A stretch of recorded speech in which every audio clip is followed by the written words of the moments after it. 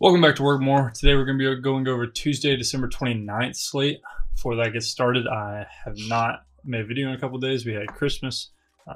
Dane went and saw his family, so couldn't force feed him to edit our videos. But last week we went 5-2 plus 5.6 units, so decent week in college basketball. We're like 55% for the year. We pushed Southern Illinois first half -4. They hit a layup with literally 0 seconds left to push the 4. They're up 6, but it's whatever. So that beat's still not going our way, but it'll be straight. So I actually for Christmas got a little thermos with the spreadsheet logo on it. So that was the coolest little gift I had. I got a Sports Illustrated magazine that was like Muhammad Ali versus I think Frazier, posted in the Discord. So just random things for Christmas. But all right, so to get started. So for Tuesday, December 29th, the first game we have on our slate is North Carolina. I actually don't see it on here, so I'm not even sure if they're playing tomorrow. But for everything I've seen, that just didn't have a lineup, and they were supposed to play. It's not even canceled. I'm not really sure, so we're going to talk about it. But North Carolina might not be a side, I guess. But North Carolina, they play Georgia Tech.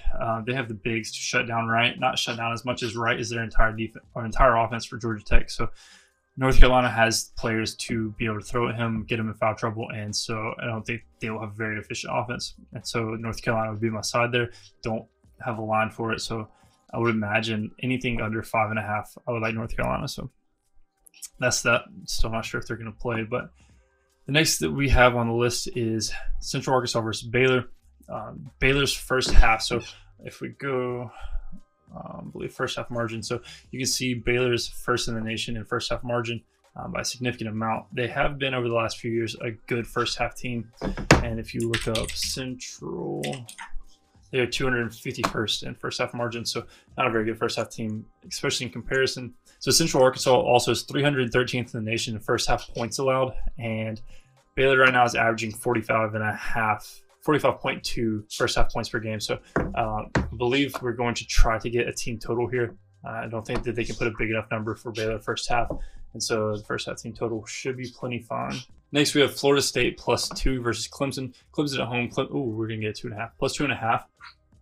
Clemson is a good basketball team. I think that they were undervalued a lot to start the year. But that being said, Florida State is off of a loss to UCF and a really bad game versus Gardner-Webb. So I have their ESPN pulled up. You can see they were actually up only 1 with 7 minutes left to Gardner-Webb and pulled away. I think they have had a lot of issues that have hurt them in a recency bias standpoint, but they're still a really good basketball team. And I had them in a 1.5 point favorite. So to get 2 points, I think that the side has to be Florida State plus the points. So 2.5 is what we're going to lock in there. It's not an official play, but you know what I mean. Next is Rutgers -3. So I'm saying a 3 here. -3 versus Purdue. This is a fade of Purdue. I've talked about this in several videos, but I don't think Purdue is as good a shooting team as they project themselves to be. They've shot really good from deep in the games that they have scored a lot of points. In the games that they can't, they score 55 like in the Iowa game. So if you look here, Purdue 73rd in true shooting, 113% basically. And last year they were 100.9, 101.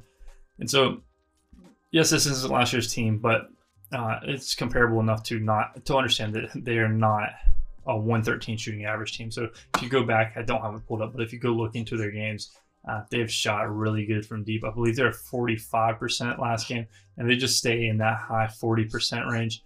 And though they have some shooters, they're not a 45% shooting three-point team. I think they're more near like the 120, 130 true shooting percentage. So a fade of that offense overall. And Rutgers is just a really good team. So I was low on Rutgers, and I've talked about this. I talked about it in the last video, I believe. But Geo Baker's getting minutes finally. He's getting his feet back under him. And so he's a really good basketball player. And Ron Harper, who I've been too low on, I've started to put some respect on his name. He's a very good basketball player. So Rutgers has a good team, and I would have to lean 3.5 or 3 there. Yeah, 3 is what it was. Next, we have Houston -7.5.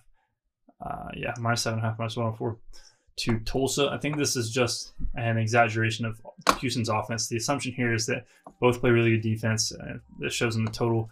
But people are assuming that Houston's not going to be able to score enough points to cover the 7.5. And in all actuality, Houston actually has a really good efficient offense. So Houston is 47th in offensive efficiency. This is no exaggeration to last year. This is what their offense does. They score points when they're needed. Tulsa is 198th in offensive efficiency. So can Houston shut down Tulsa's offense? Yes, that's a for sure. Nobody's really worried about that, and it shows in the total. But can Tulsa's defense stop Houston's offense? And I think this is just an exaggerated number. I think that they have a high potential too. So I lean Houston minus 7.5 there. And that's about it. This is a pretty boring slate. LSU versus Texas A&M is going to be a really good game. I think that Texas A&M is too slow for a 142.5 number, but I'm going to have no opinion there because LSU likes to run tempo. Miami would be I would lean towards Miami if Likes is back. Again, Likes has to be on that team to make them any good. Alabama over. I actually really like this over at 142 today, but it is all the way up to 147.5.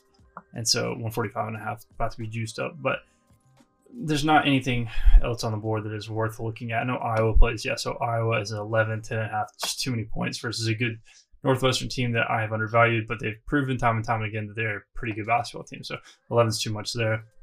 So yeah, overall layoff. That is all I would touch. Gonzaga versus Dixie State is actually a funny one to look at. 37 spread. Gonzaga's been playing good in the first half, but Suggs was out tonight. I'm not sure if he's going to be out tomorrow, but I'm sure the first half will be like 23.5, so it's too much to touch. But so that is our leans for Tuesday, December 29th. Again, they're just leans. Take them with a grain of salt. Do your own due diligence before locking in anything. We have one official play so far. I believe we'll have 2 overall. So yeah, if you want the official plays, look in the link in the description for the Discord.